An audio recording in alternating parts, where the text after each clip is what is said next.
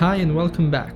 Prominent religious and ulema leaders have demanded the federal government to lift restrictions on prayers in mosques in Pakistan, saying that the prayers are essential for Muslims and should be allowed. This comes as the total number of infected has surpassed 5,080 and the death toll is more than 100 people. The congregation restriction has provoked a backlash in the country, even resulting in attacks on police when they attempted to halt prayers at the mosque in Karachi. A policewoman was injured, and in the earlier clashes, police fired shots in the air to disperse demonstrators. Health experts have warned that congregations pose the biggest threat to the country's limited healthcare resources and infrastructure, which will crumble under the weight of a widespread outbreak of the coronavirus. But Mufti Uthmani told the news briefings that carpets should be removed from mosques, floors should be wiped with disinfectants, and sanitizers should be placed at the entrance of the mosques, and that people should maintain distance while offering prayer. I fully understand the importance of prayer for Muslims, but can they not see how much danger they are needlessly putting themselves in? The prayers will not protect you from the virus. On the contrary, you will likely get infected during it. I hope the religious institutions will see reason and start respecting health experts' measures.